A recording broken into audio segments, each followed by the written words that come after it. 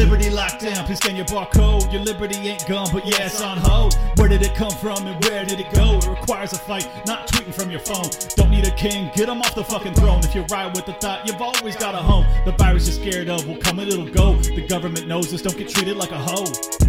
Let's get into the show. Here we go.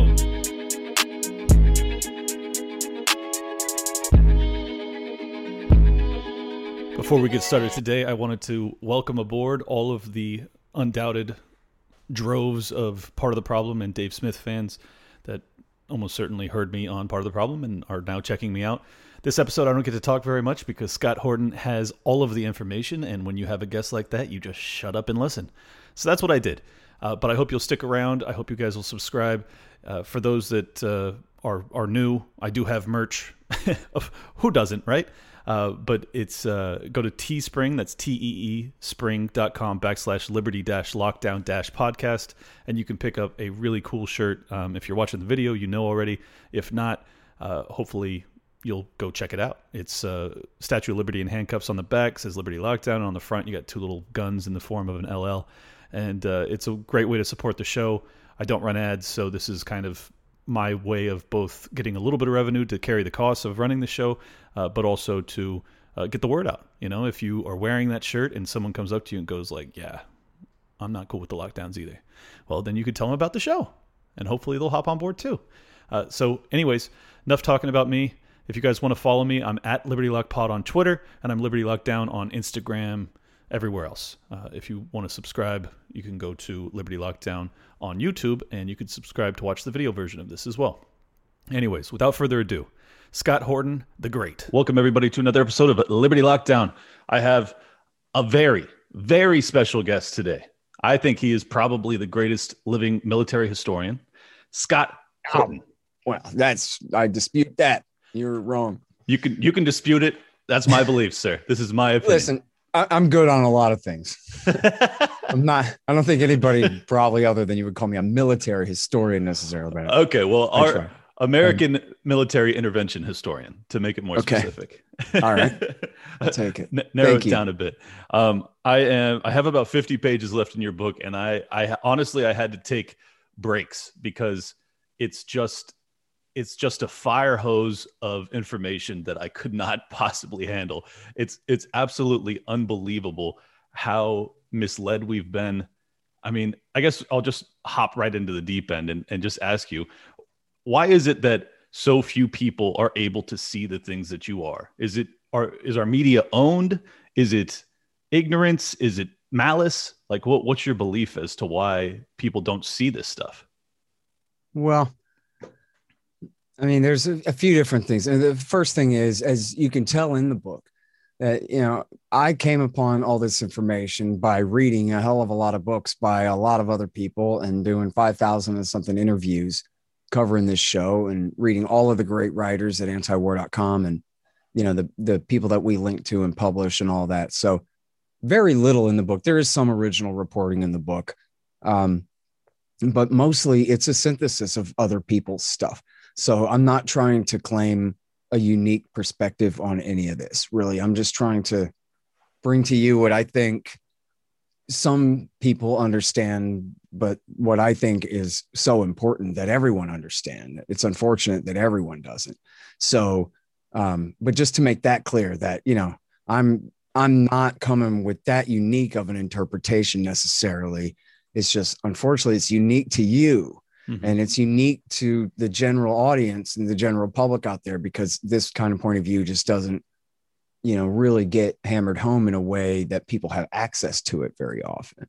Right. And I think if there's anything unique to it, it's that, as I've done this work for a long time, I've kind of really made it a point to fill in every little piece of this puzzle and the gap in my knowledge. And so I know all this stuff about Carter and Reagan and Bush and Clinton eras and all these things that happened, but this is really the key to that really gets, I've been very interested in finding those to make those connections. So there are a lot of critics who know all the same things as me, who point out certain aspects of it. But if there's anything unique to it, maybe it's that I'm trying to get your light bulb to go off and get you to go, oh, I get it now, dude. So I already knew that this was true, and I knew that that was true, and I knew that I was true. But I didn't see how it was that this caused the problem that led to this, that led to that, which then was the thing. So now I'm just drawing together, you know, it's not like, hey, did you ever hear about the secret operation, this or that? There's a little bit of that in there, but that's not what it's about, right? It's about, you know, you and your dad both know that Ronald Reagan backed Iraq in the Iran-Iraq war in the 1980s. I'm just telling you why Jimmy Carter gave him the green light to invade Saddam, the green light to invade Iraq in the first place, why it was so important the Americans thought to support Iraq during all that time, and then how that led to Iraq War I, and how that led to American behavior in Iraq War I and in the aftermath of Iraq War I, and then what that had to do with, you know, causing further problems down the line for us and that kind of thing. So I'm just really trying to, I think you could probably find these lines being drawn in some places. I'm trying to draw one good line from 1979 all the way through and show you this kind of from one good long perspective. This is how all these things are interconnected. This is how our government got us into this mess. This is how they misrepresented the cause of the terrorist danger against us to exploit it. Here's how they, you know, essentially has served Osama bin Laden's purposes for the last 20 years of this failed terror war, and why we have to just quit it then. Right. Well, and it's not that I think, you know, that this information is impossible to come by. It's more that once you see the synthesized portrait, you know, once it's all laid out before you, it does become fairly obvious as to the whys and the whats and what went wrong. And yet our media doesn't report on any of it for the most part. I mean, like you said, you are synthesizing a bunch of good reporters that are out there that are doing this work. But in terms of what the American people are fed, it's pretty much all new information. I mean, other than like the fact that there weren't WMDs or things like that, you know, which kind of slowly slips into the American, you know, news diet. Most of this stuff we aren't aware of. So I guess I'm just asking you, why do you think that is? Is it orchestrated? It's TV, man, is part of, well, okay, it's sort of orchestrated, right? I mean, certainly the news media is extremely close to their sources, just on the most Occam's razor explanation.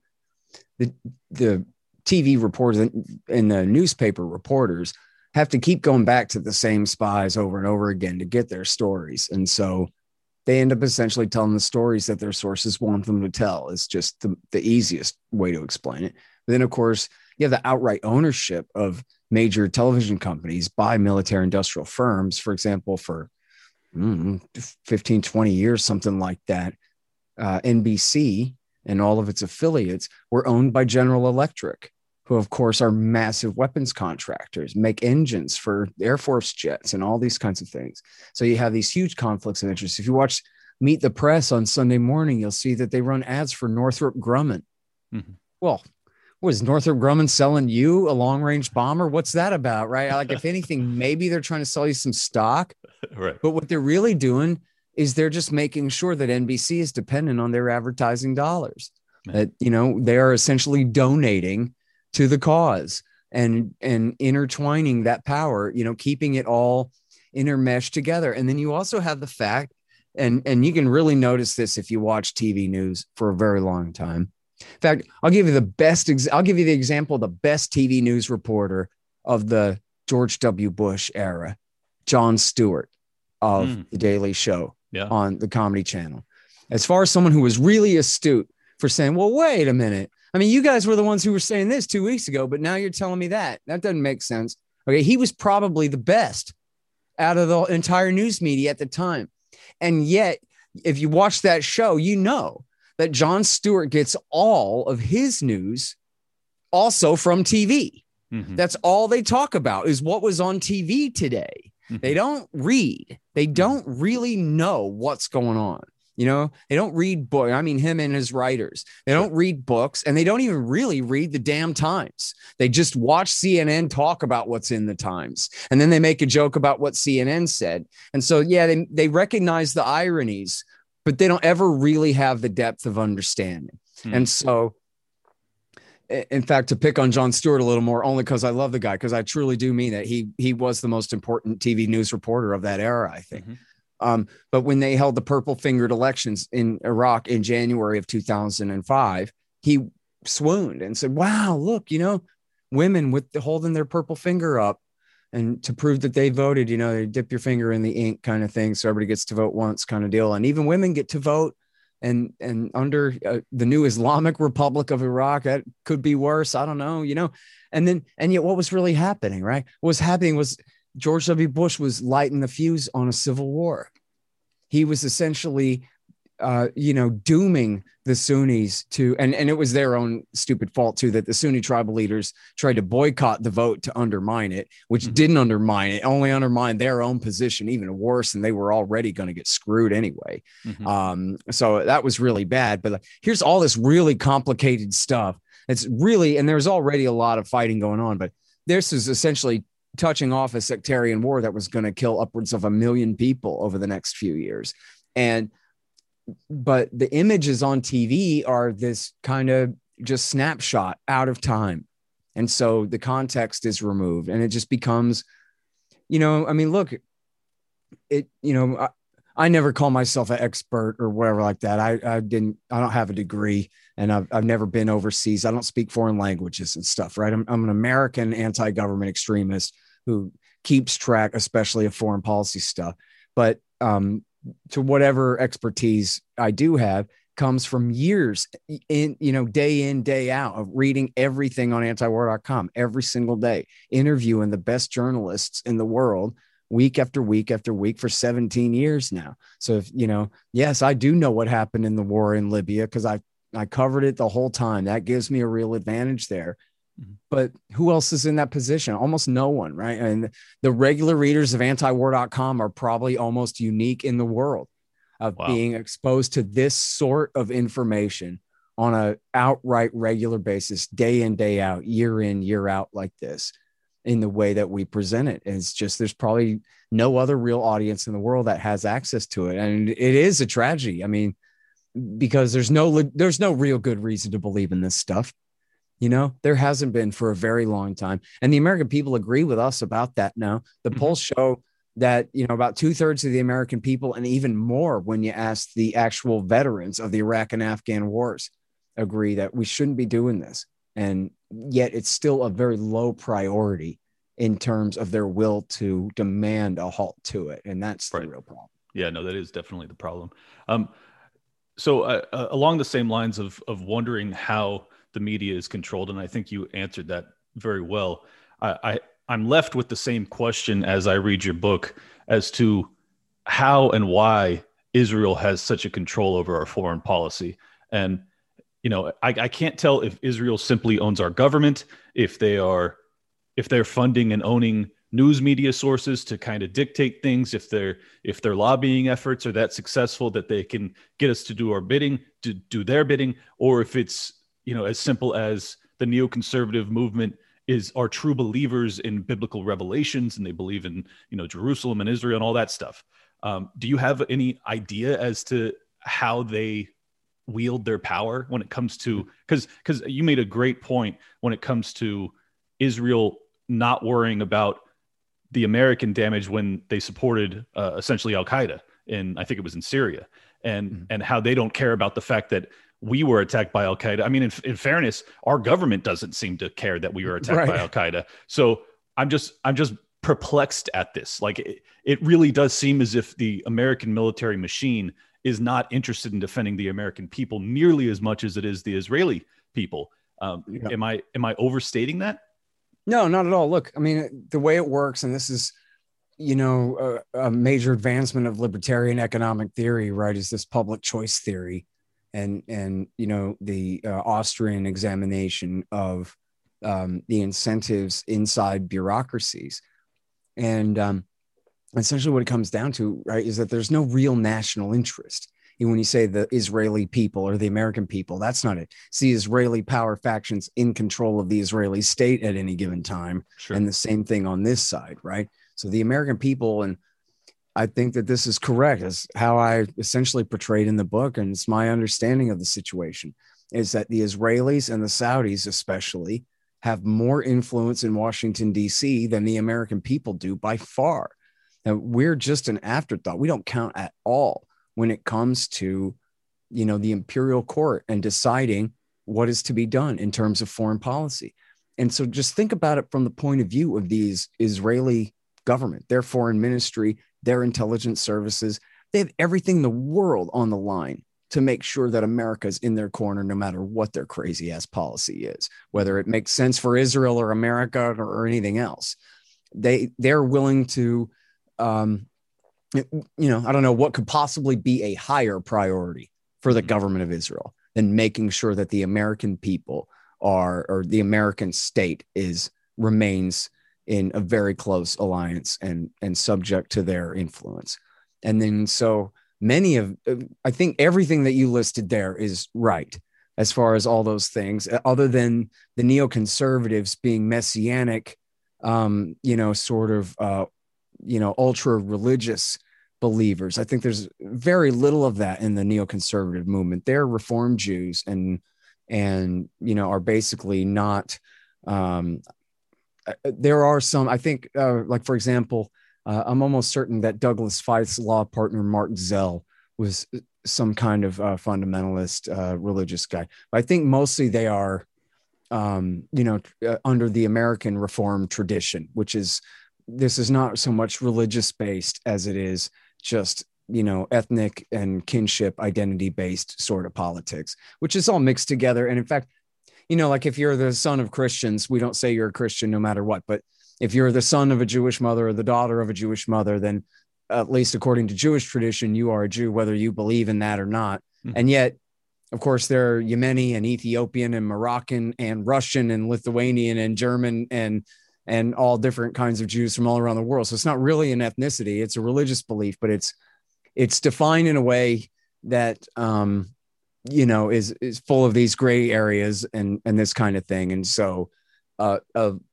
large part of Jewish identity for some Jews in America is very tied up with Zionism and the fate of the Israeli state, whether that's directly based on religious faith or not. And right. I hasten to add, and it's an extremely important point in its own right. I don't care about people misunderstanding me. I'm not into disclaimers. I just think it's important that people do understand, because it's true that most American Jews don't give a damn about Israel. They don't know anything about Israel any more than the average American does. And the average American doesn't know anything about it. And I think it's something like 2/3 of American Jews answer polls to say that they don't identify with the Israeli state or its interests or share its concerns or anything like that. I'm reminded of Max Abrams, who's this professor from Northwestern University or Northeastern University, I guess it is. I'm sorry, I forget which direction north his university is. No problem. But he was really great on the war in Syria for a very long time. And I remember he did this interview with, I think it was an Israeli, I forget who it was. I thought it was an Israeli news channel was interviewing him. And they're saying, yeah, but, Israel is really concerned about Hezbollah and Iran and the Shiite axis of power. And he says, well, yeah, but I'm an American. I don't care about that. Right. Al-Qaeda were the ones who knocked my towers down, not Hezbollah. Mm-hmm. And so now you're telling me, but what Israel wants? I don't care about that. Why would I care about that? Mm-hmm. And the answer is, there's no reason he should care about that. He's an American. He's on America's side. Right. And Israel's interests are, in fact, quite different. He identified that difference and he chose his homeland, the United States of America.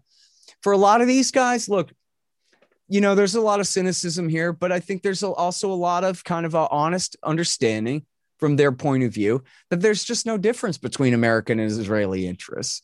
And of course, they don't have any interest in seeing a difference between American and Israeli interests. All their incentives are for saying no daylight. It's us and Israel versus the world. But then as I break down in the book, in a very, very simple sense, even though America and Israel are in this alliance with the Sunni Arabian kings and including the Jordanians and the Kuwaitis there, that the American people's enemies are not from the Shiite powers, right? They're not from the axis of evil. They are radical dissident factions from the countries that we support, particularly Saudi Arabia and Egypt. They hate us because we're too close of friends with their governments and prop their governments up in power. And so that's why they're out to get us. But So how does that play out in the wars? It plays out in the wars that the American government takes the side of the American people's enemies in alliance with their other allies, such as the Saudis, the Qataris, the Turks,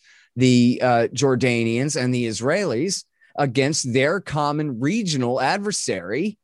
And for those states I mentioned, fine, if they say so, their enemy, Iran. Mm-hmm. But what the hell's that got to do with us? Again, Hezbollah didn't knock down the towers. That was Al-Qaeda that did that on the other side of this war. And so, but now, so to get back to your question there, there's the neoconservatives have a great amount of influence. And there is, you know, the whether Israeli or just American Zionists, of course, have a major influence in being part of the media and pushing pro-Israeli narratives as much as they can. They also work very closely with the Christian Zionist movement. And, you know, I'm not saying just the tail wags the dog, because it is both directions here. Sure. But I was actually a little bit surprised, sort of. I don't know how exactly to characterize. It was somewhat surprising to find out that Christians United for Israel, which is the group that is backed by John Hagee from the Cornerstone Church in San Antonio, that is the, you know, keystone of the Christian Zionist movement in America, really. That organization was actually run by, I forgot the gentleman's name, but he was a cousin of Ehud Barak, the former prime minister of Israel and then defense minister under Benjamin Netanyahu. And so, and then honestly, it's, if you ask, if you look at the polls from, you know, say the George W. Bush era and shortly before that, you will see that the kind of DC professionals, when surveyed, would constantly rank the Israel lobby right up there with the AARP, that's the American Association of Retired People, the Social Security lobby, right? And the gun lobby, the NRA. These are the top three lobbies in DC: the AARP, the NRA, and the Israelis, the American Israel Public Affairs Committee and their associated Israel affinity groups. And they play the game of democracy in a way that, you know, you and I just don't bother doing, right? Mm-hmm. They work their asses off on this. And like, I remember my mom did the March of Dimes for charity stuff when I was a little kid. Yep. And part of what she did was this telephone tree. Someone would call her and say, okay, you do your part now. And then she would have a whole list of people that she would then call. And they were all supposed to then also call everyone on their telephone tree. And everybody's trying to raise money for the March of Dimes, right? Well, this is how the Israel lobby does. A congressman said something negative about Israel today. Everybody call your telephone tree. Mm-hmm. And everybody call their telephone tree and their telephone tree and their telephone tree. And everybody call this congressman and let him know that you're not going to have it. And you will absolutely support his primary opponent next time. And if he wins anyway, then we'll see you in 2 years, pal. Incredible. And never forgive and never forget, and make it clear to all 535 members of both houses that if you cross us, you will be on our list and we will put you in check. And then there is no organized anti-Israel lobby in any way. And if there was, it would probably be led by a bunch of jerks who said the wrong thing all the time and screwed it up. Right. And so essentially, and in fact, whenever there are, say, people who work very hard for peace with Iran, or work very hard for the rights of Palestinians, then they're constantly smeared as being anti-Semitic. Exactly. Because then no matter what the Israeli government does, then they can hide behind that excuse that, oh, you're only criticizing Israel because you hate Jews, which, by the way, is so stupid, because any actual adult who's lived in this society for more than 5 minutes could tell you, anyone, and I mean all of them, okay, anyone who actually hates Jews is perfectly happy to tell you so and to tell you why you should too. Right. Okay. There is no one who is truly an anti-Semite, but who just goes around pretending to care about the Palestinians all day. Okay. That creature does not exist on this planet. Okay. And so whenever you hear someone being smeared as an anti-Semite simply for sticking up for the Palestinians or opposing Israel's interests in pushing America into a war with the Persians, then that is on its face dishonest. The burden of proof should be on them a mile high to show that someone has any sort of bigoted purpose in making those arguments. But see, part of it is there's such a shutout of discussion on this issue then that it sounds reasonable, maybe, because you hear somebody stick up for the Palestinians so rarely that you don't know what the motive of someone like that might be. You've never really heard them talk before. Right. Maybe everything they say is just human rights, human rights, human rights, human rights, rule of law, protect the minorities, anti-racism, civil rights, civil liberties for the little guy. Or maybe it's not. Maybe it's, oh, you know how those Israeli Jews are. And unless you've had an opportunity to actually hear the person out and hear their point of view in the argument that they're trying to make, then the presumption that you start with, if you're a victim of American media over the long term, is that there's some kind of negative motivation here. Otherwise, why would you be taking the side of the bad guys against our friends, the good guys? Yep. And by the way, and this is really worth mentioning too, that race does have a lot to do with it. At the end of World War II, this is the beginning of the end, really, of the colonial era. And the British were forced to give up their empire. And the new American empire was not based on outright racial subjugation and colonization. It was, basically an empire of bases and CIA coups and influence and stolen resources, but not exactly in the British Raj model. But this was kind of the last gasp for European colonialism. Get away with creating one more ethnic and racial colony here in Palestine. Now, it's not, that's oversimplified, because especially now, Ashkenazi Jews, European Jews, are only about 20% of the population of Israel, of the Jewish population of Israel, but they're the ruling caste. And they're the ones who are always on TV. And Benjamin Netanyahu lived in the United States when he was a kid, is educated in America, and, speaks very good English. And yes, so do all of his contemporaries. Yeah. And so in the most basic, and I mean the most kind of basic, bottom line, TV's on, but the volume is off in the background kind of a sense, the Jews are whiter. And the Arabs are the barbarian hordes of brown people, these orcs from the other side of the line who are headed this way. And they are to the east of the Israelis, right? And so that's the way that they can portray it. This is like Fort Apache out in the wilderness holding off the barbarians and this kind of thing. And it's a very oversimplified kind of a way of going about it. There's, in fact, it's a very smart way to play it, though. There's great documentaries about how Hollywood has, in Hollywood movies, they have gone to great pains to portray the Palestinians as all of a bunch of, screaming Islamic radicals and all of this kind of stuff, which has just never really been the case there. Yeah. It's an agrarian society. And I can't help but notice a similarity to the Black Lives Matter movement, where if you oppose it at all because of how it's labeled, you're immediately considered or questioned as, are you a racist? No, it's because the other way around too. If you're for Black Lives Matter, oh, what are you saying? White lives don't matter? Oh, sure. When? Oh, what are you saying? When the reality is that, in fact, this is, I think, a great example, right? So look at Black Lives Matter. They really botched it with the slogan, right? Because what they were trying to say was Black Lives Matter too. Mm-hmm. But now, if that's your slogan, now you're kind of admitting that you're in a position of weakness. It sounds kind of pathetic. Black Lives Matter too, right? Like you're whining. Mm-hmm. But that was what they were really saying. They weren't saying only Black Lives Matter. They were saying the police hunt us for sport, as though our lives don't have value. Mm-hmm. And we are here to insist that, yes, they do. And it's not okay to murder us, which is reasonable enough. Right. Mm-hmm. But then other people, what they heard was somebody who doesn't represent them saying that, oh, Black Lives Matter. Well, what are you trying to say? That my white life doesn't matter? Well, screw you. All lives matter. And then get this. You literally have people in an argument. All lives matter. No, Black Lives Matter. right. Back and forth, when, of course, Black Lives Matter because all lives matter. But now these people are using all lives matter as a rejoinder to Black Lives Matter also. Right.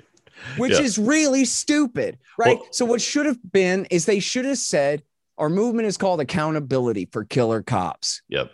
Our movement is called Cops Aren't Allowed to Break the Law Anymore, or we're going to burn this goddamn city down. Mm-hmm. Okay. The rule of law means it applies to the government too, or it doesn't bind any of us at all. There you go. Okay. That's the movement. Yep. Not this or that color of skin has this or that priority over the other, etc. And Right. so it all the meaningfulness is washed away in identity politics. So Right. now you stick up for the Palestinians. Oh, what are you saying? The Israeli Jews' lives don't matter and they can all just be pushed into the sea and all these things? No, you never said that, right? The argument is that the Palestinians deserve to not live in a totalitarian police state Right. where they have no rights whatsoever, like blacks in Alabama under Jim Crow in, say, 1925, right? Which is their current situation in the Gaza Strip and in the West Bank. But if somebody said to you that Black Lives Matter, do you just say, no, you're trying to destroy? That's white genocide. Because or even better, let's not even say in 2021. Let's say in the 1960s, Mm-hmm. Black people are telling you we have to end Jim Crow segregation in the South. And then somebody says to you, that's white genocide. You can't stop the ethnic and racial apartheid subjugation of American blacks, because that's the same thing as saying that white people in Mississippi aren't allowed to be white people in Mississippi anymore. Well, that's just bullshit, right? That's stupid. Right. Saying that you're not allowed to be in a supremacist dynamic of state power, completely oppressing and suppressing people and denying them their natural rights and any civil liberties and civil rights that they have to participate in the society. You don't have the right to do that. To insist that you stop whatever you lose from being no longer able to do that, you don't deserve to have. Screw Exactly. you. Yeah. Okay. Exactly. And so that's what we have here, right? That's what we have in the case of Israel. If you stick up for the Palestinians, the Israeli Jews say, white genocide, white genocide. No, what we're saying is civil rights for blacks in the 60s. And you couldn't find a single American Jew in the 1960s who was on the wrong side of that argument. And that's why, my friend, that right now, again, 2/3 or so of American Jews don't identify with Israel at all. And American Jews who are interested in the story of what's going on over there are extremely divided over the treatment of the Palestinians. And there's really a crisis going on in, liberal Zionism in America, because most American Jews, like 90%, 85 or 90% of American Jews are liberal Democrats, right? Only the very richest ones are right wing. And a lot of times not even them, they're still essentially liberal Democrat. Civil rights, 1960s civil rights era liberals is essentially, they're not too far to the left, but they are, civil rightsy types. Yep. And so they're very divided on this. And that ought to tell you all you need to know right there, right? Like, why in the world would any American Jews say that in the situation in Israel, Palestine, it's the Palestinians who are being treated unfairly? What motive could they possibly have to side with the other side? And the answer is truth and justice and liberty and freedom and morality. That's it. That's the answer. They know what the truth is. And the truth is that the Palestinian people are being treated unfairly. They're being treated like the blacks of Mississippi in 1920, and it ain't right. And it was many American Jews who did a hell of a lot to change that for blacks and everyone else in America back in the 1960s. And they're not willing to live with a divided conscience on that. And so they're good on it. They're great on it. And in fact, there's a cynical take there too, which says that, okay, so let's say I was just describing people who are maybe more on the left or more sincere, but there's a cynical liberal Zionist take that still says that Israel should get out of the West Bank and let the Palestinians have the West Bank and have the Gaza Strip to be an independent Palestinian state, because their worry is not that apartheid is bad and is a weight on their own conscience or something like that. But their argument is that apartheid is unsustainable. And that if the Israelis seize all of the West Bank and all of the people who live there and just lord it over them in this totalitarian system indefinitely, that cannot stand, that eventually at some point, the will of the United States and the European powers and others to support Israel in that system will break down. Right. That, in fact, that was what Ehud Barak said himself, was that apartheid is unsustainable. And so it's, it's the Israeli right wants to just seize the West Bank and then maybe someday figure out an excuse, maybe during the right crisis, to purge and do another Trail of Tears, force march, and cleanse, as they call it, the rest of the Palestinians out of the West Bank. Whereas more liberal Zionists, and especially in America, I don't think there's much sentiment like this in Israel at all anymore, but certainly among some American liberal Zionists, they think this is the real problem, is they're not going to be able to get away with a forced march, Trail of Tears. And so instead, they're going to seize this territory and all the millions of people who live there, which they really already did in 1967 and have held ever since then. But that they outright annex all of this territory, which they almost did a year and a half ago or so, but stop short of that. But that if they do that, then that'll be it. There'll just be no denying anymore. This is apartheid.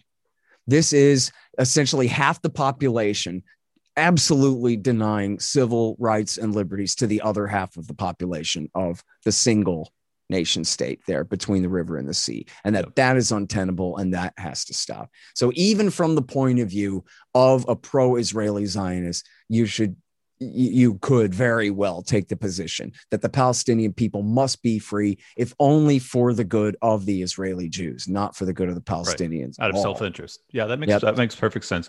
Well, but no, you're an anti-Semite for thinking about that. Sorry. Well, that's even why if you're Jewish, I guess. That's why we talk about it on Liberty Lockdown, because you can't stop us from telling the truth here. So I wanted to ask you, because after reading your book, you are left with an unbelievable rage that you have been misled into essentially every American. I'm just going to call them wars, even though they may call them intervention or skirmish or whatever. And it leads me to the obvious question: are the Uyghurs or the Uyghurs, whatever you want to call it, in China? Because I know that they've been used by the CIA in Afghanistan and some other places to, essentially sow discord. Has that occurred as well in China? Is that why the Chinese are treating them poorly? I know that you've stated or you've linked to some articles where it appears that perhaps the so-called extermination camps and things like that are way overstated. So if you could help my audience understand a little bit better as to what's actually occurring, I would really appreciate it. Okay. So the first thing is, I am not an expert on what is going on in Xinjiang now. Okay. And I want to know, and I'll get back to that article that you talked about, explaining the fraud behind a lot of the worst accusations that are going on now. I can at least address that. Sure. But let me go back. So in the 1990s, when Al-Qaeda was already attacking the United States of America, the Clinton government was still supporting them in Bosnia, in Kosovo, and in Chechnya, and essentially acting like we can get away with using these guys. And so when the Bush government came in, they were still trying to negotiate with the Taliban in the early months of the Bush government, to try to see if they could get their pipeline built across there, even while Al-Qaeda was preparing this attack against the United States. But there was always, the Clinton government had worked with Saudi Arabia and Pakistan to help support the rise of the Taliban to power in 1996. And really for the purpose, they wanted them not just to win the civil war, but win it outright. They didn't want a peace negotiation or anything. They wanted the Taliban to win outright, really consolidate power over the whole country. And so they could provide security for the Americans to build a pipeline from Turkmenistan through Afghanistan to the Pakistani port of Karachi in order to try to screw the Russians and, stick all our straws in the Caspian Basin and figure out a way to siphon all that oil out without having to go through Russian territory. And that was a big part of why they backed the Chechen terrorists. At the same time that Bill Clinton was actually paying the entire cost of Yeltsin and Putin's war against the Chechens, the CIA was working with the Saudis to support them too. Oh my God. And for those same pipeline politics. Now, so there's a great international correspondent friend of mine named Eric Margolyes, who wrote War at the Top of the World and American Raj, which are two just absolutely incredible books. And he has told me numerous times of the story of when he went to Afghanistan in the summer of 2001. So this is during the W. Bush years, but it's clearly what he witnessed was a legacy of the Clinton years that had not stopped. And although I don't know when was the last time somebody handed them a bundle of cash or exactly the particulars, but as Eric put it, these were clearly CIA supported Uyghur training camps in Afghanistan in the summer of 2001. That would be up to and probably including the day of the September 11th attack. These guys were still training in these camps. Incredible. And then one of the really horrible major ironies of that is that when the Americans invaded, George W. Bush needed a public relations stunt so he could try to convince the American people that there were legions of these terrorists out there. And that was a big part of the reason that they opened the prison at Guantanamo Bay. They said it was so the courts couldn't reach the bad guy terrorists that they had captured so they could do what they wanted with them. But as we all know, the CIA took the real terrorists to black sites in Romania, Poland, Morocco, Thailand, Afghanistan, Diego Garcia, ships on the high seas, and whatever they wanted, not to Guantanamo Bay. Yep. Khalid Sheikh Mohammed and the guilty didn't show up at Guantanamo Bay until 2006, right? What happened at Guantanamo was a PR show where they, essentially took a bunch of nobodies and threw them in there in order to have 700 terrorists and make it look like there were enemies out there to fight rather than this very small group of bandits we were up against, and that progress was being made and in a rapid fashion. And so as part of that public relations stunt, of course, many of these Uyghurs were then rounded up and sent to Guantanamo Bay and tortured when they had been, that was the reason they were there, was working on a CIA op against China in the first place. Okay. Now, so I don't know a damn thing about them or what they're up to until we get to Syria. And we have numerous reports, including especially from Seymour Hersh in his article, The Red Line and the Rat Line, for the London Review of Books, about the Libyan weapons and terrorists that were shipped off to the war in Syria and how the Turks had worked with Al-Qaeda on the false flag sarin attack of August 2013. And in that same article, he talks about, I think something like, I forgot the numbers. Okay. I'm going to say it's like 10 or 15,000. I think he said Uyghurs had traveled from China to fight. So like, if you think of the map of Eurasia in your head there, from Turkey, the Turkic Empire, the Ottoman Empire, ruled Mesopotamia and all that. But at certain times in their history, their influence stretched all the way east to China. And so, the Uzbeks and the Turkmen and the Uyghurs and these others have, essentially are remnants of the old Turkish Empire and the old Turkish order, and have a lot of Turkish blood and customs and languages, and all these things are in this kind of central band north of India, south of Russia, right, all the way across the middle part of Asia to China. And so there's, this is kind of the Underground Railroad, right, of these Uyghur fighters then travel to, I don't mean to make a direct comparison to escaping slaves. You know what I mean? No, I get it. Yeah. This transit network of fighters to go and fight in the war in Syria, by way of Turkey, to go and fight on the side of Al-Qaeda and the CIA and our Saudi and Jordanian and Israeli allies, et cetera. And then I also know that Colonel Lawrence Wilkerson, who is now a good guy, but was Colin Powell's chief of staff and helped lie us into war in the UN presentation of 2003, but has been doing his penance ever since then, telling the truth about things. He gave a speech at the Ron Paul Institute for Peace and Prosperity Conference. I believe it was 2 years ago in 2019, where he said that 20,000 Uyghurs had fought in Syria, and that the CIA had a program or a policy of using them to destabilize China. Again, just like in the story of the whole terror war, the Al-Qaeda guys are useful to the U.S. In the broad stroke of this thing, America's been backing the Mujahideen since 1979. They stopped between 2001 and 2006, and then they started again.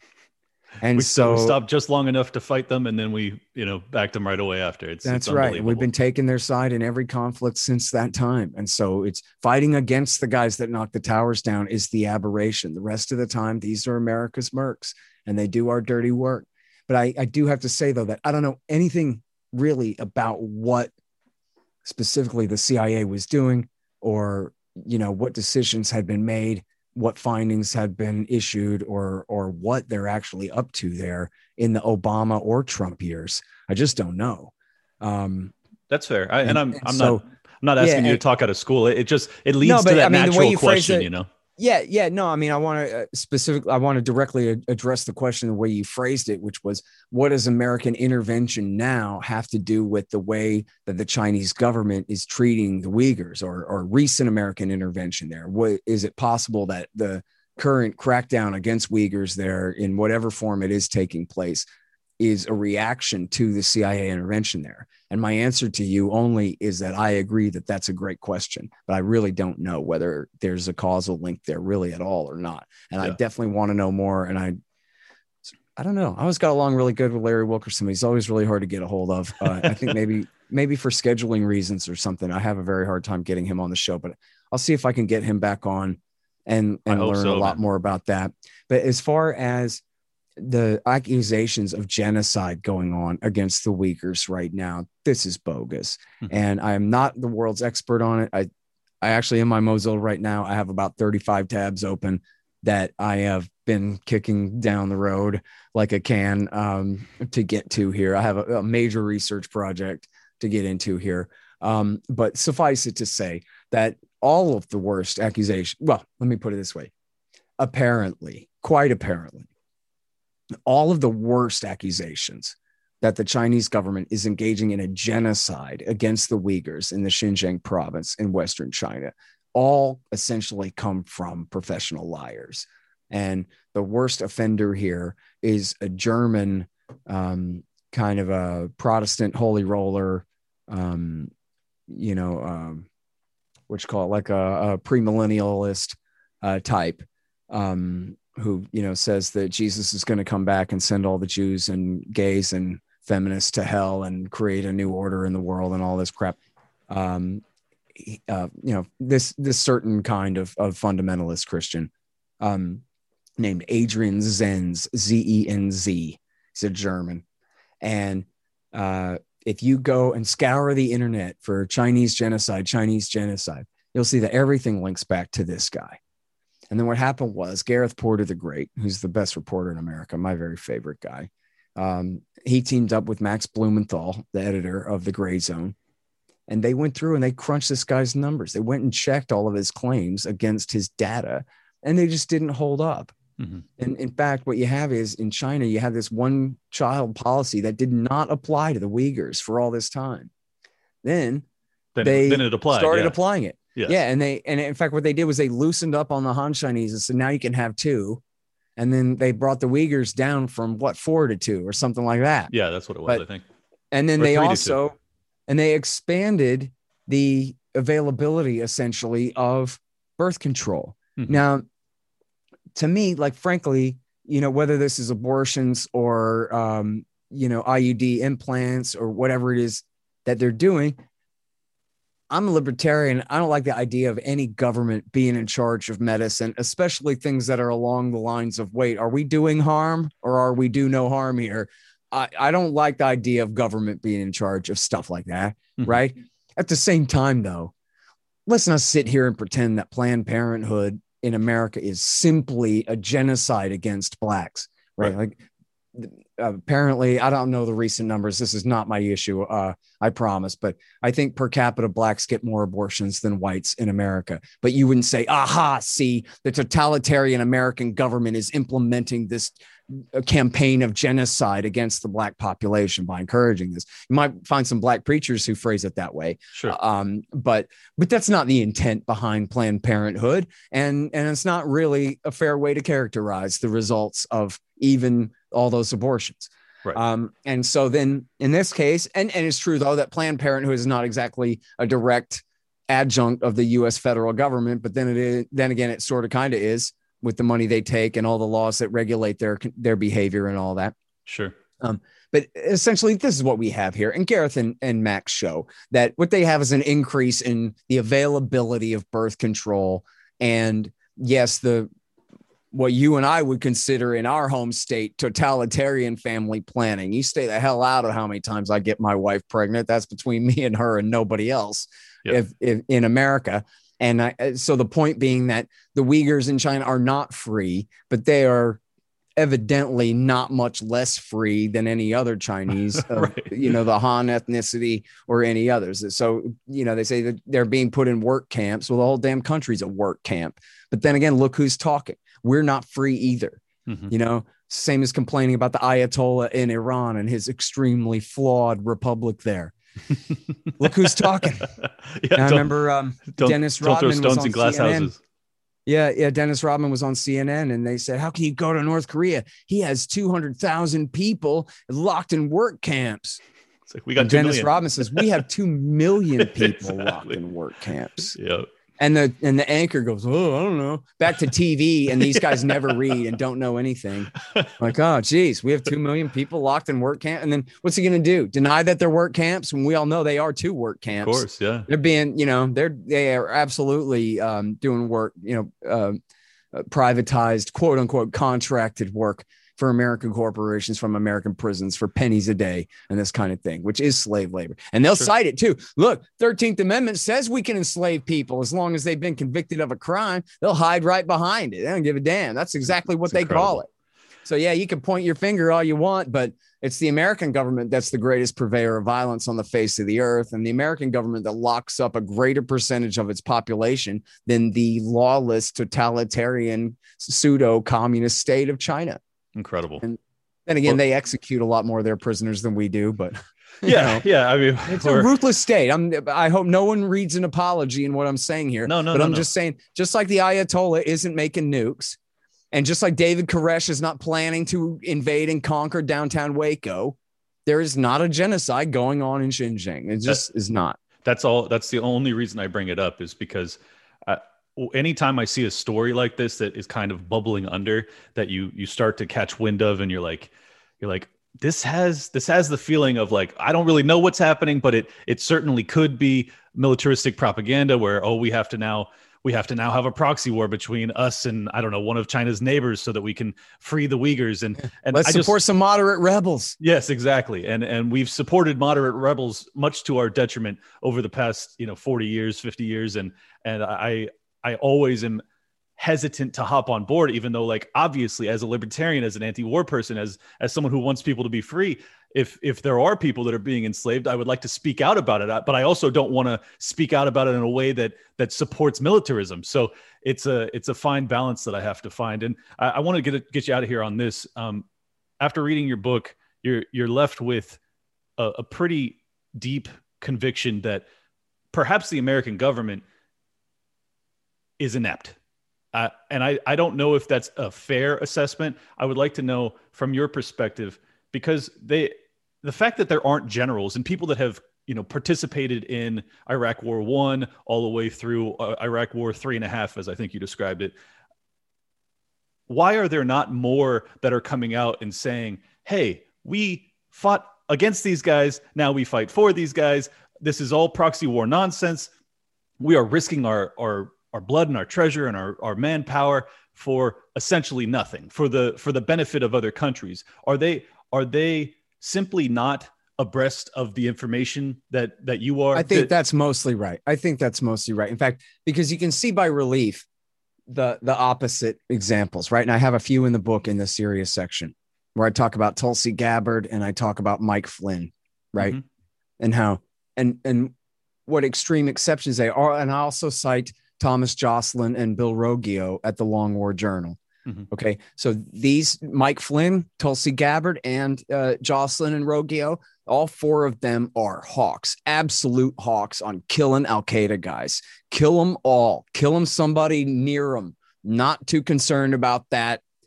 Fight fire with fire and don't ever stop. That's what they all believe. Okay.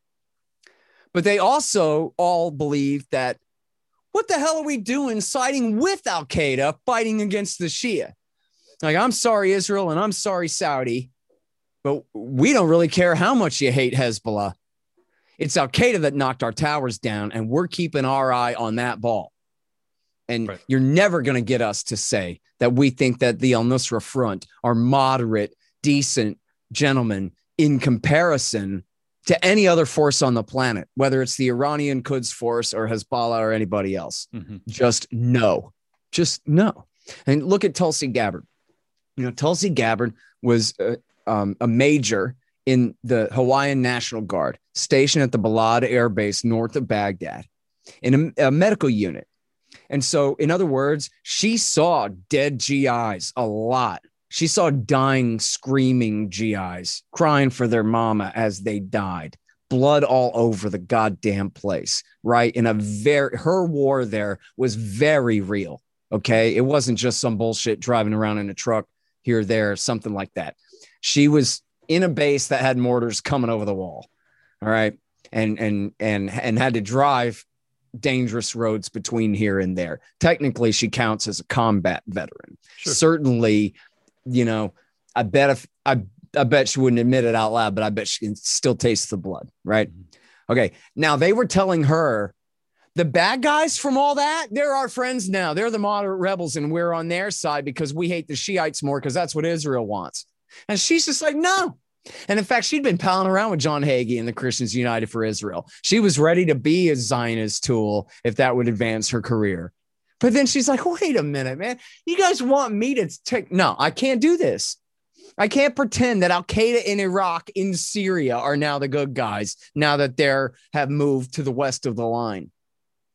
Right? It's like asking her to kill her best friend.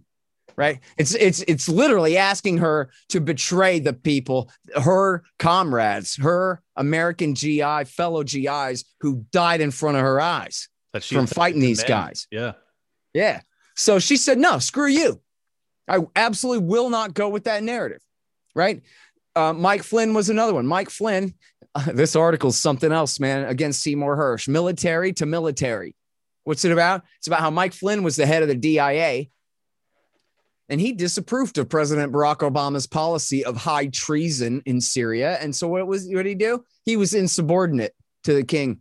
And he went and gave intelligence to the Germans to give to Assad to use to kill the CIA's Al-Qaeda boys. And Obama fired him. Right. Okay. And then Rogio and Jocelyn, couple of horrible hawks. I mean, if it's up to them, we'll be fighting till your great grandkids die of old age. Okay. Against anywhere there's a Sunni with a rifle, but scratch the needle off the record. You want us to back bin Ladenites against the Shiites? Nuh-uh. Mm-hmm. They just know too much. It would just be crazy. They just couldn't deal with the dissonance of going along with that kind of a flip-flop. Not after all of the shit that they talked about how dangerous these jihadists are and how bad we've got to kill them all. Now they're supposed to turn around and take the opposite view. Is just too much. And so if you want to go and find, I don't know, Horton says that the CIA is arming Al-Qaeda. That sounds like a conspiracy theory. Well, go read it at the Long War Journal and you'll see there's Bill Rogio complaining that, look, America's got Jaish al-Islam and Ahrar al-Sham and these other groups on the ground firing TOW missiles. But who's their best friend with them in the picture, in the shot, helping them aim the rocket? It's an Al-Qaeda guy, yep. Jabhat al-Nusra. And of course, all these fighters and all this money and all these weapons are fungible. And at sometimes, like when Jaish al-Islam, Ahrar al-Sham, and al-Nusra all combined into the army of conquest, it was one group. They renamed themselves as one big alliance. And the CIA was still shipping them TOW anti-tank missiles. Okay? Incredible. This whole time. It is treason. Yeah. It is not deniable. Okay? They had built the slightest plausible deniability that, we're only funding moderate rebels. But there were times where, nope, they were directly funding the al-Nusra dudes. Or at least, here's one brigade that is Ahrar al-Sham and Al-Qaeda at the same time, the same place, the same day. But we'll just give the 6 guys on the right TOW missiles and never mind that this is all one group. Oh my God. And so that's to answer your question. Then the answer is they don't know a damn thing about it, man. Go find. I wonder if anybody can find the great clips of Dave Smith on the SE Cup show talking about Syria on CNN. And I remember her saying, this Bashar al-Assad, he's killing all these people. He's the worst person in the world. And Dave goes, I don't know, SC. I'm not sure he's even the worst person in Syria. Look at who his enemies are. Jabhat al-Nusra, who murdered children and cut off people's heads for refusing to change their religion. Right. I don't think that you really know what you're talking about, my friend. Mm-hmm. He did know what he was talking about. Yeah, thank God. And by the way, he was talking to me, but he didn't learn it all from me. He knew better anyway. He already knew better anyway. He was talking to me to make sure he was right, and he was. But he was right. Well, before we leave, I think it would be a huge mistake not to ask you two things. First, you sent me or you tweeted out the Glenn Greenwald article about how the U.S. intelligence community is essentially using our intelligence community against American terrorism now, which is completely counter to what we're supposed to allow for. But secondarily, how we are no longer withdrawing from Afghanistan. So I'll just set you up and let you run. Yeah. Okay. So let's do the last one first there real quick. They did announce today through Congressman Durbin. Was it Durbin? I think it wasn't even a senator. It was a congressman. I'm sorry, I don't have it in front of me. It's okay. Biden put it out through some congressman, had him announce that, we're going to not leave by the date of the deal, May 1st. And man, I got to tell you, I don't know what the Taliban are going to do, but I think they're going to fight. I don't think that they're going to sign a new deal that grants an extension. I just can't imagine that they would. If they do, then knock me over with a feather, man. Yeah. Well, they've already announced all along. Prior, they announced that they were going to, if it didn't happen, that there was going to be price to pay or whatever they said. So I'm very nervous about it personally. Well, if they're smart, what they'll do is attack the Afghan government mercilessly and not Americans, and try to encourage Biden that really, dude, look at the level of violence we can bring to bear against your precious Afghan national security forces here. Don't make us come to the Bagram Air Base and force, whatever it is. Yeah. I mean, at this point, they could probably seize the Afghan Air Force and fly it on over there if they wanted. I don't know. They have an incredible amount of sway in the country as it is right now. Mm-hmm. And it's such a betrayal for Joe Biden to do this. And, we've gone a year without an American GI dying in Afghanistan. Now that's bound to change. And for nothing. And they say that they're delaying. Well, we're going to maybe leave in November instead or some kind of thing. I'm afraid they're not leaving at all. I think that they canceled this deal. Look, the reality is that they lost this war a long time ago. And at some point, the Taliban are going to defeat and destroy the government that America has created there. The Afghan National Army cannot stand. The Afghan National Security Forces cannot stand on their own, not even with all the American money in the world. Right. They cannot stand without American military power to keep them in power. And that seems to be the case everywhere we go, in Iraq as well. Right. It's like it's going to be a disaster. Well, you know what? Let me make a comparison there. In Iraq War II, at least, and Obama messing around in Syria is what threw this all out of balance. But in Iraq War II, America took the side of the super majority. And so it was a hell of a war, but we eventually won it. The only problem is we won it for guys that then didn't need us anymore and told us to get the hell out. So we didn't win it for American, the Bush guys did not get what they wanted out of the war, but they did succeed in what they were trying to do. They just didn't get the results from it that they wanted. But essentially the super majority was ascendant, and the minority Sunni Arab population couldn't do a damn thing about it. They were soundly defeated in the war. In Afghanistan, we're propping up a small minority coalition in power against the plurality population of the country, not the outright majority, but the plurality Pashtun population, and a government that's just far more powerful. So this would be more like we're in Iraq War II fighting on the side of the Sunnis against the Shiite supermajority, and isn't gonna hold, man. Right. When we leave, they are going to come crumbling down. But so then you can see from the point of view of American politicians, that just can't happen on anyone's watch. They got to keep making it someone else's fault. Now, anything bad that happens while our troops are there, well, that's just despite their best efforts. But anything bad that happens there after we leave is absolute catastrophe and is all the fault of any American politician who dared to do the right thing and get us out of there. There you go. And then I hate to even have to bring up the safe haven myth and the idea that they would attack the United States somehow, that the Taliban is going to support international terrorist groups to attack the U.S. That's completely ridiculous. And if you listen to these people talk about it, they sound like there's some wormhole magic, shortcut through space-time that allows people in Afghanistan, which is as far as you can get from anywhere without being on your way back again. Right. To, reach out and touch Boston Logan Airport and crash any 757 they wanted any target on our East Coast. Right. That's just not the case. And of course, it wasn't Afghans that attacked us in the first place, but a bunch of Saudis and Egyptians who did it. Yep. And then I'm sorry, what was the second question? I forgot. Well, the second question was the domestic terror war. Yeah. Oh, man. So this is really bad. Okay. This is really, really, really, really bad. Today, there's a new piece at foreignpolicy.com. This is the QAnon people. And get this, who's that? That's like 1,000th of 1% of the population of this country is the QAnon people. Sure. Give me a break, dude. They act like this is the whole Republican Party now believes in this crap or something like that. And then here's how they conflate it right there in the headline. They go, yeah, the QAnon people and fundamentalist Christians. Oh, oops. Now we're talking about 60 million people or something like that, right? And right. Which you can define that so damn broadly to include every Pentecostal and every Baptist and maybe even every Methodist. Or I don't know, we pick and choose which Methodist churches we're going to lump in with this now. And this is absolutely crazy. Okay. And they're saying that these amount to American domestic terrorists and we have to use our anti-Islamic radicalization programs against them. And that will help. Oh my God. And then Greenwald has a thing today at his Substack about how the intelligence community prepared a report about the danger of American radical violent extremism.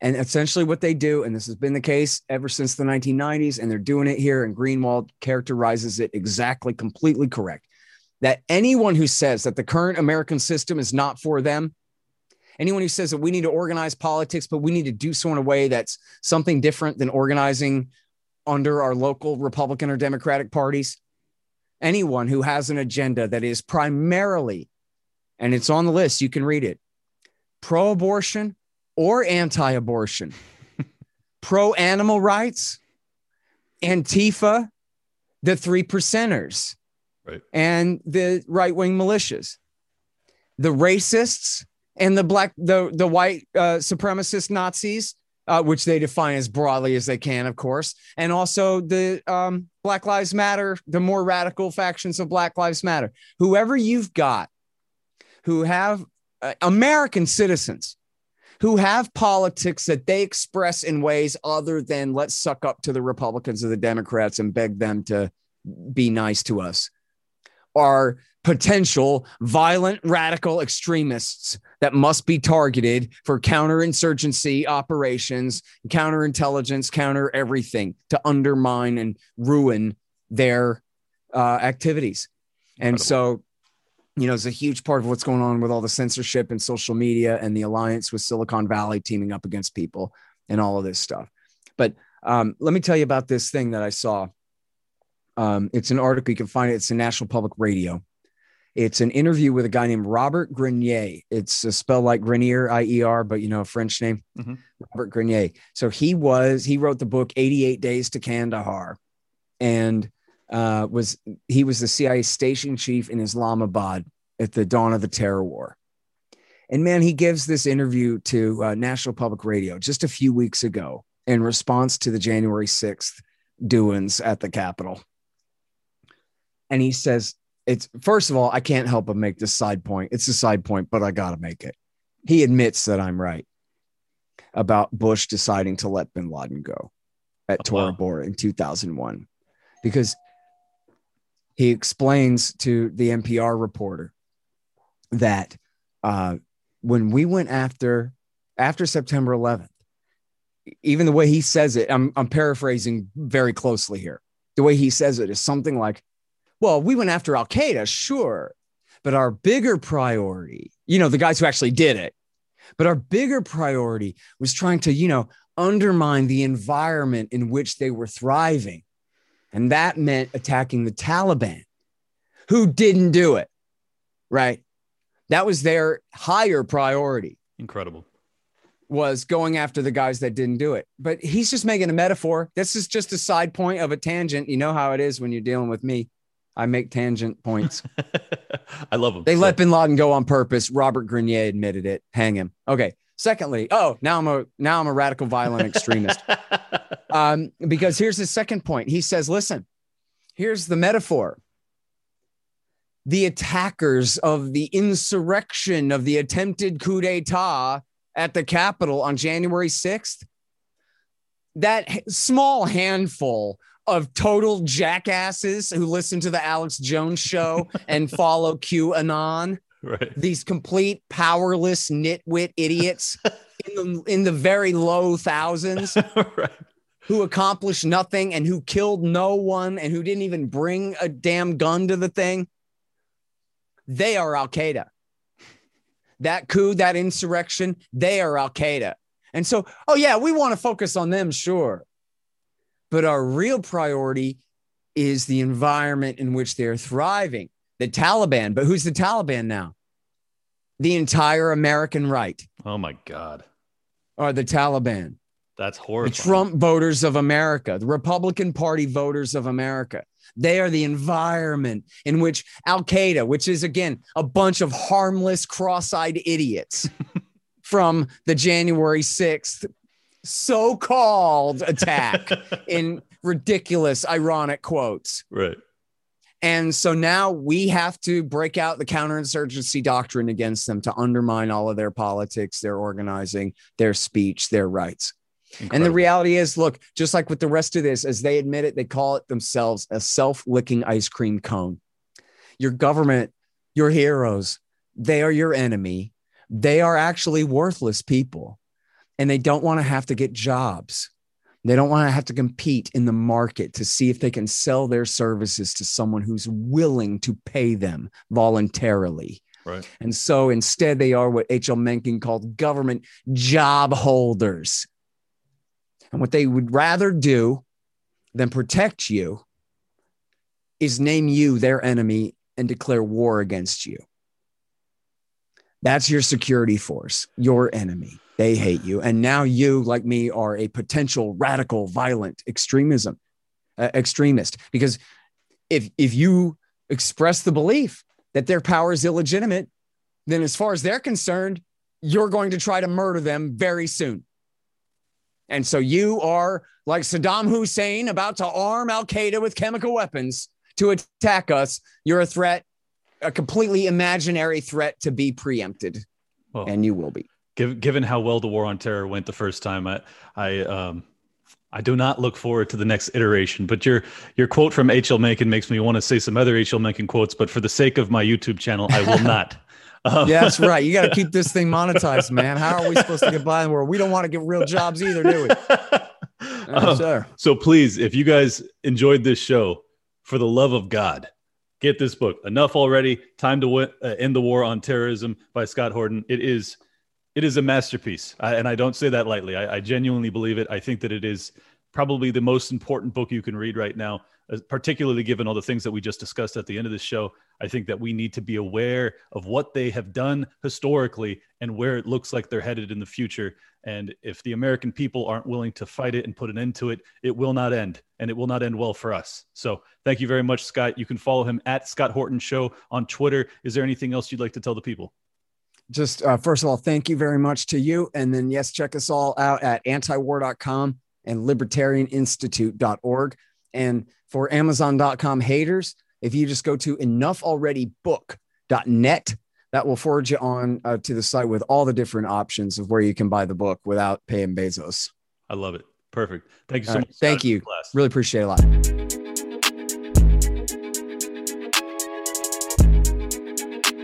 Big shout out to everybody that's been with me since Jump Street. Appreciate y'all. World premiere.